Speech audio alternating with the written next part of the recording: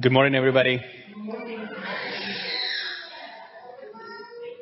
Today's reading is from 2 Corinthians chapter 1, verses 3 and 4.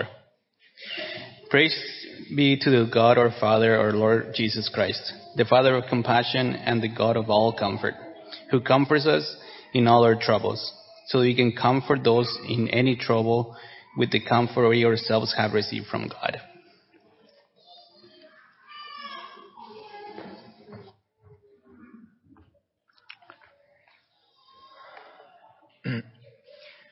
Good morning, church.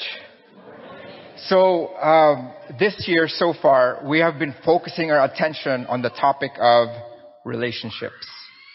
And so far, we have consistently have been reminded of one very important fact, one very important thing about relationships, that our relationships are influenced, informed, and fueled by love. Now you ask, well, how do we know this for a fact, Jay? Is this just something that we just made up? Well, we didn't. Because Jesus himself, in Matthew chapter 22, verses 37 to 39, gives us the priority in his kingdom. He tells us that loving God with everything that we are, heart, soul, mind, and also in the accounts in Mark and Luke, strength. So the physical, intellectual, emotional, spiritual, right? That is how we love God. And he says here that this is the first and greatest commandment. And the second is like it. Love your neighbor as yourself. So in this passage, Jesus tells us the two most important relationships in our life. And this is what he expects of every single person on earth. Love for God and love for other people. And in this particular passage, we understand the necessity of love in our relationships. And this is what God wants from us. This is what God wants his people to be, is to grow in our love for him and for other people. In 1 John 4, 7 and 8, it says, brothers and sisters, let us love one another. For love is of God, and everyone who loves is born of God and knows God. He who does not love does not know God, for God is love. God is love. And the fact that God is love has a lot of implications for us. That because he is God and he is love, then we ought to love ourselves. Because if we didn't, that passage in 1 John says, you don't really know who God is. And you're not really born of God. Okay? That's what it's saying. So this morning, what we want to do is this. We want to have a deeper appreciation of that sentence. God is love. What does it really mean? We hear it all the time. God is love. But what does it really mean? So this morning, we're going to go deep. We are going to look into the most crucial, the strongest, and the most profound expression of God's love for his people. And that is compassion. When we think God is love, we want us to think God is compassionate. Do you guys remember the first ever word that God describes himself as? Remember in Genesis 34, when his glory appeared before Moses? He was appearing before Moses, and then he said something. Do you know the first word that he used to describe himself? Is that. Look at Exodus 34, verse 6. Exodus 34, I'm sorry. The Lord, the compassionate and gracious God, slow to anger, abounding in love and faithfulness. And it's no coincidence that in Colossians, the Apostle Paul used the exact same word to tell the Christians what we ought to be because we are Christians. In Colossians chapter 3, verse 12, the Apostle Paul says, therefore, as God's chosen people, holy and dearly loved, clothe yourselves with compassion, kindness, humility, gentleness, and patience. Brothers and sisters, we have a God who is a God of compassion. And so this morning, we are going to look into the implications of that for us. If we have a God of compassion as our God, then we need to be a people of compassion. And that is what we're going to talk about this morning. And as we talk about this, we are going to see who God really is. And when we get to know Him at that level deeper, we are going to grow in our relationship with Him and our relationship with one another as people of compassion. So with this, we are going to look at two things. First, we're going to talk about what compassion is. And then next, we're going to talk about how we cultivate God's compassion in our lives today as Christians. So let's start with the what. Okay? What is compassion? Why is it that God used that word to describe Himself? The first word that He used in Exodus 34. And why is it that the Apostle Paul used that word to describe us as God's people? What is so special about compassion? So what we're going to do is we are going to appreciate what compassion is by comparing it with the two words that we throw around just haplessly and equate it with compassion. Okay, those two words are this: sympathy and empathy. Have you guys heard of these words? These are very important words. Very important for us. We need to learn all these. But do we know the difference between sympathy, empathy, and compassion? When we do, we're going to find out in just a few seconds here. When we do, we're going to understand what compassion is. And we're going to understand that compassion is the most important expression of God's love. Sympathy is understanding and recognizing that somebody is in pain, that somebody is struggling. You look at somebody and you go, oh, they're struggling. That is sympathy. And have you guys sent sympathy cards before to people? Saying, I'm sorry for your loss or something like that, right? We understand that they're going through something, but we can't relate because we don't know what that's like. That's okay. But sympathy goes a step further. Empathy goes a step further. Sympathy is knowing that that person is in pain, but empathy is sitting in with that person and feeling that pain with that person. When we empathize with somebody, we sit in their shoes. We try to understand what's going on with them. We feel their thoughts. We feel their pain. We understand. It's not just we understand, we know what they're going through. We're there with them. Okay? Empathy says, I understand. I know what you're going through. But compassion takes it an even step further. Okay? Sympathy says, I'm sorry for your loss. Empathy says, I know what you're going through. Compassion is doing something about it. Do you guys see the difference now? How that progresses? I know that you're going through something. I feel you. How can I help? That's compassion. Do you guys remember Job? This is the best example. Job and his friends. Do you guys remember when Job's friends were the most helpful? Okay, Job went through a really bad time. He lost literally everything and then some because he was added boils on his skin. Okay? Job's friends were the least helpful when they opened their mouths.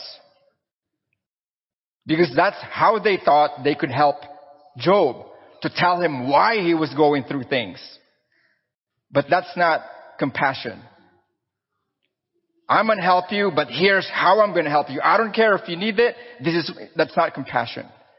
Job's friends were the most helpful when they sat with Job in sackcloth, mourning with him. That's compassion. Being there for them. Going through it with them.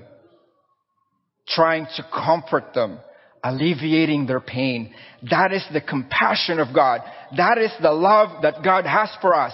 He knows what we're going through. He understands, because remember what Tyler just talked to us about Jesus? He knows what we're going through because He went through it. He suffered for us. He knows. But then He just doesn't stop there. He did something about it. He came to earth and suffered. He comforted us. He found a way for us. That is the compassion of God.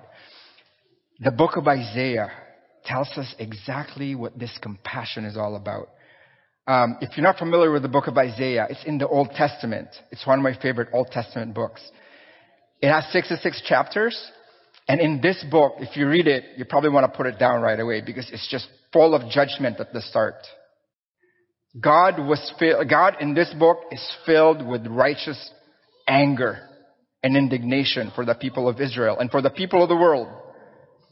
He was pronouncing judgment on them, telling them how rebellious they have been, telling them how sinful they have been, telling Israel, you have forgotten our covenant. You have forsaken me, and so this is going to be the judgment that I pass on to you. This is what's going to happen to you. But then halfway through the book, you guys know what happened? Halfway through the book, the compassion of God came springing up. This is what happened. This is what happened. Isaiah 30. Yet the Lord longs to be gracious to you. Therefore, He will rise up to show you compassion. Isn't that amazing? And then He doesn't stop there. He describes what this compassion is all about. In Isaiah chapter 49, look at this. Isaiah 49:15. Can a mother forget the baby at her breast and have no compassion on the child she has born? Though she may forget, I, God, will not forget you. You know, the word compassion in the Hebrew is taken from the root word of the Hebrew word for womb. Right? So in my mind, it's like today when people say, oh, you have guts, it means you're brave. But back then, when you say you have guts, it means you have compassion for someone. It's in the gut. That compassion is not going to forget. It's like that compassion, that love that a mother has for her child. The mother knows what is going on with that child. The mother knows that that child is in pain. Have you guys seen mothers at work? They hear a cry. Doesn't matter where. In a church building, doesn't matter where. Hear a cry. Oh, I know, that's my child. Right? And they know exactly what the cry is all about. The cry could be like a cry of distress. The cry is a cry of annoyance. Or the cry is just a cry for attention. They know. They feel that cry. That's the empathy. But then the compassion is, I want to do something about that cry. I will be there for my child. That is the love of God for us. That's His compassion for us.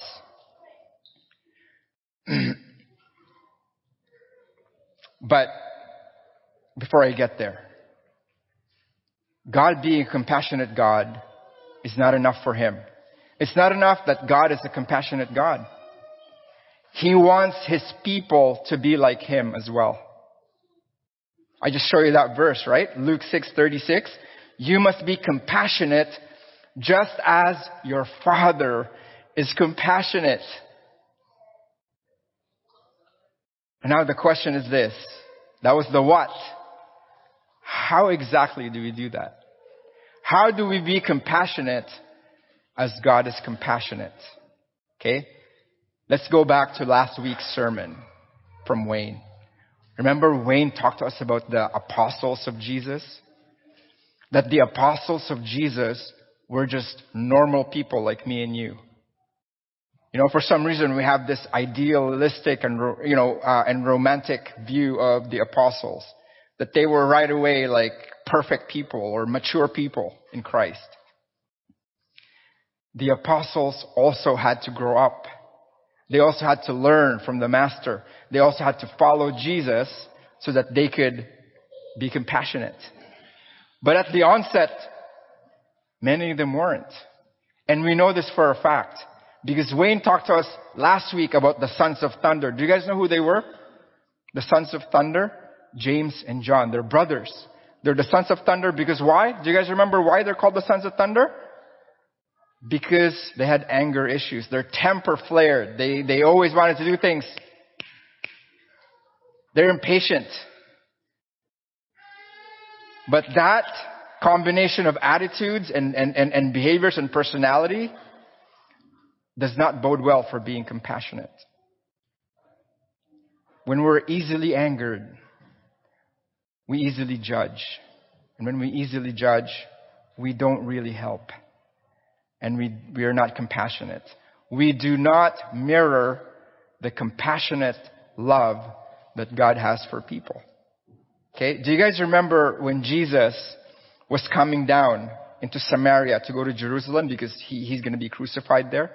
On his way down, he had to stop at a particular town in Samaria. But what happened was, the people there did not want him. It's like, you're not welcome here, Jesus. And the apostles saw this. Okay? James and John were there. The sons of thunder. And do you guys remember what they said? This is what they said. Notice the lack of compassion in what they said. Right here. In Luke 9:54. When the disciples, James and John, saw this, they asked, Lord, do you want us to call fire down from heaven to destroy them?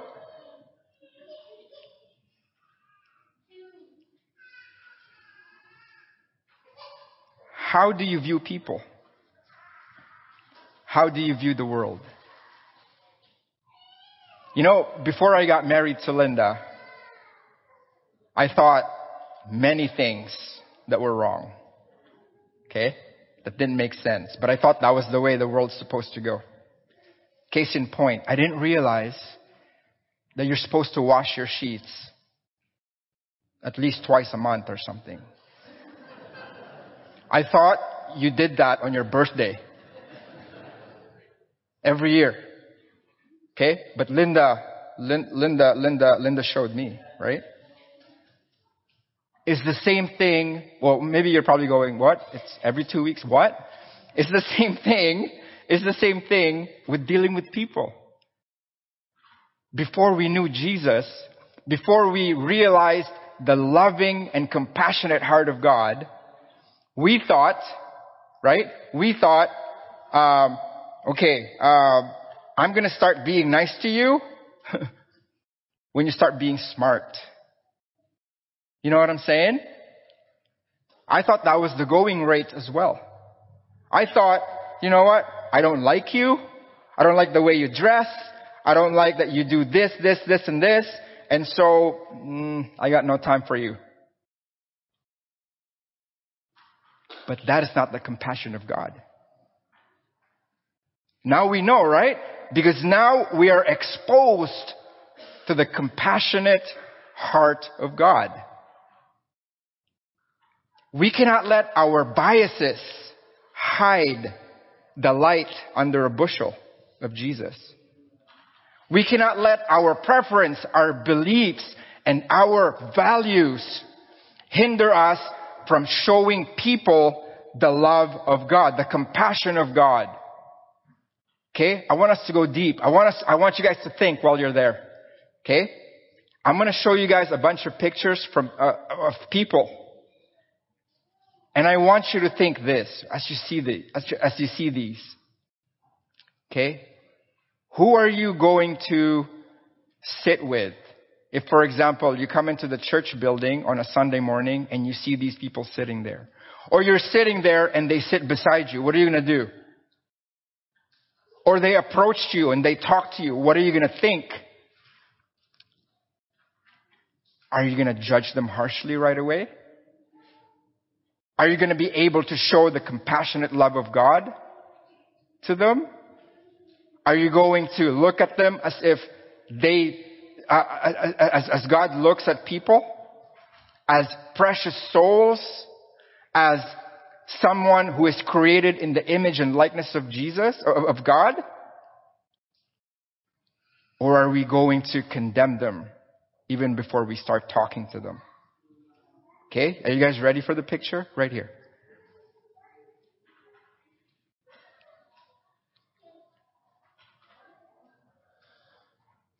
Are you going to talk to them?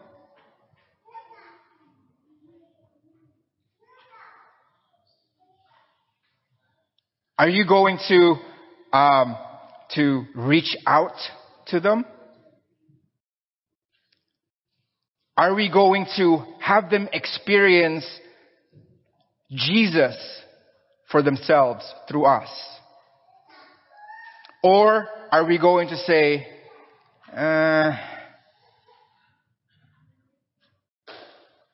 too hard.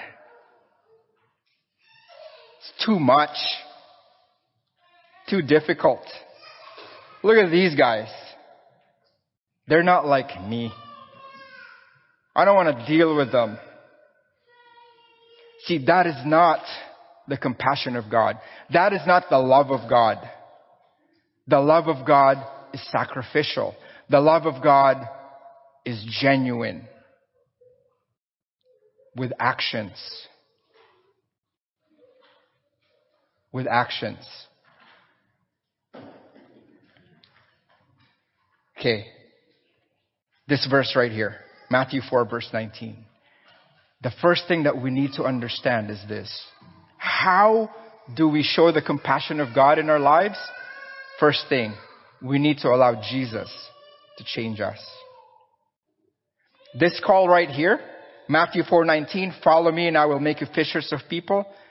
It's the call that he gave to his apostles, his first disciples, because they were fishermen.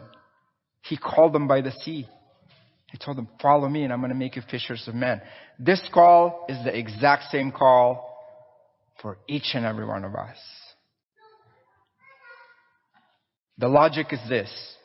If we follow Jesus, we are going to do what he did. We are going to do what he tells us to do. He's going to be our teacher. He's going to be Lord over us. Not me, Lord over me. Him, Lord over me.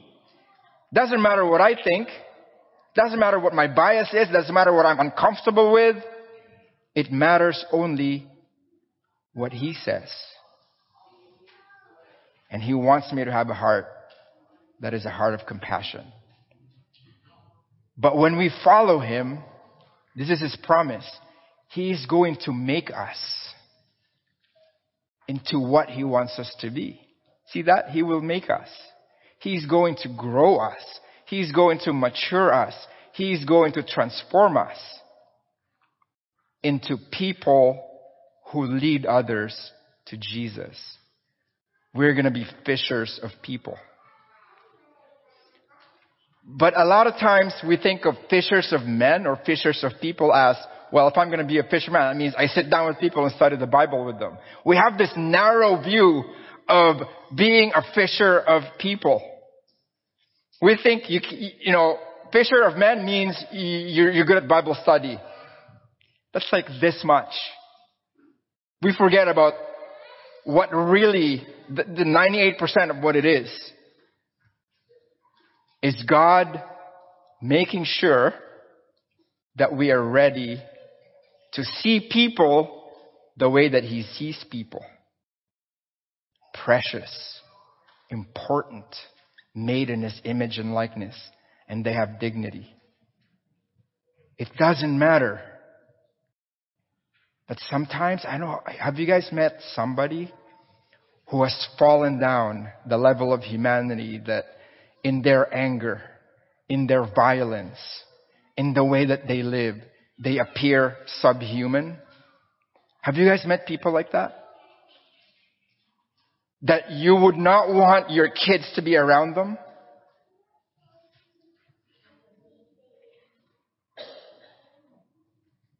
God tells us that this heart of compassion that we need to have in our hearts would view them in a positive light.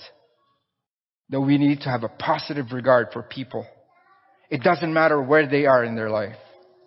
It doesn't matter how many tattoos or piercings that they have. Some people are uncomfortable with that. It doesn't matter the type of sin that they're involved in.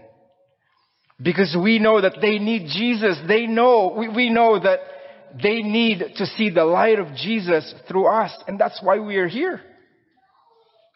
But we need to first and foremost allow Jesus to work through us. And when we do that, when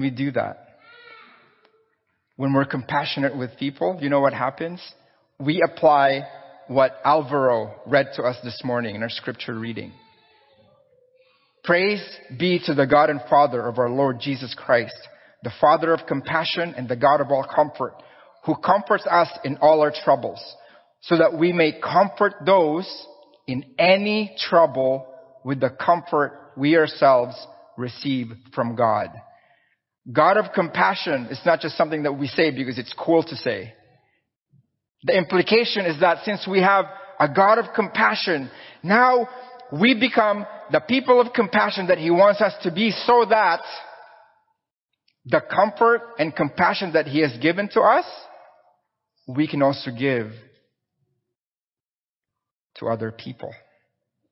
We need to pay attention to that. We need to understand that that is the way that we need to live. Now, do you remember the sons of thunder we were talking about earlier? That they had to do a little growing. They had to do a little maturing. We see, for example, the Apostle John. We see how he has grown over the years. We see how he became the compassionate and loving disciple that God wanted him to be. From that time when he said, "Do you want us to call thunder on, do you want us to annihilate these people?" From that to this, look at this. In 1 John 3:17-18, he allowed Jesus to change him. If anyone has material possessions and sees a brother or sister in need, but has no pity on them, how can the love of God be in that person? Dear children, let us not love with words or speech, but with actions and in truth. This is a different person that we saw before on their way to Samaria with Jesus. Different person. And in this particular verses, in these two verses, we see the key on where we can start as we strive to have the compassionate heart that Jesus has, that God has. First, look at verse 17. We cannot be apathetic to the needs of people. We need to be sensitive to people's needs. We need to start with sympathy. We need to understand when people are actually suffering. We need to know when they're suffering. We can't turn a blind eye on people when they're suffering. We can't say, "Oh, it's not my problem." And then we want to feel that, because if we do not feel what they feel, we're not going to help. We're not going to have that compassion that God has for people. That's the first thing that we need to do. We need to actually care for people. When we say love God and love others, it means care for other people. We got to see them as people. And then number two. Look at verse 18. Our love needs to be real. It's got to be genuine. It's got to be with actions. And it's got to be rooted in the truth of God's word. We have to help them the way that they need to be helped. Not the way I think they need to be helped. There's this guy that I got introduced to his work this year. Okay, as I take a counseling skills course. His name is Landon Saunders. Have you guys heard of him? Probably not, because I've never heard of him until this year. His name's Landon Saunders. Right now, he's probably 80 or 90 years old. He lives in the States, but he's a member of the church. But what's special, the Church of Christ. But what's important about him, what's really cool about him, is that he was a certified marriage and family therapist in the States. So he's like a counselor, a certified counselor. But what's cool about him is that he was the most sought after MFT, marriage and family therapist in the States. He would always speak at MFT conferences all across the States. He was the guy. And you know what he called this? He called this compassion. You know what he called this? To have the compassionate heart that we want to have, he says, we need to care and we need to be genuine. You know what he called it? He called it radical human presence. You want to be compassionate like God? You need to practice radical human presence. You got to be there for people. You got to know what they're going through. You got to be able to sit with them. And you have to have a positive regard of them. It doesn't matter what they have done or what they're doing. Know that they need help. And know that they don't need your judgment right now. What they need from you is to be there. Radical human presence is being the person that an atheist would want to walk beside. A radical human presence is being the kind of person that perhaps a transgender person or a Buddhist person would want to be beside. That is radical human presence. And what I'm going to do right now is I'm going to read to you, to conclude, an article, a short article that Landon Saunders wrote. And this concludes what we're talking about, compassion. It concludes the very heart of God that acts when we see people suffering, when we see somebody needing help. Okay, I'm going to read it to you, and then we're done. How we sit in this crisis. I am sitting by the bedside of a 13-year-old boy who has been mercilessly beaten by his father. His eyes are black, one swollen shut. His lips are bloody, his back and legs bleeding.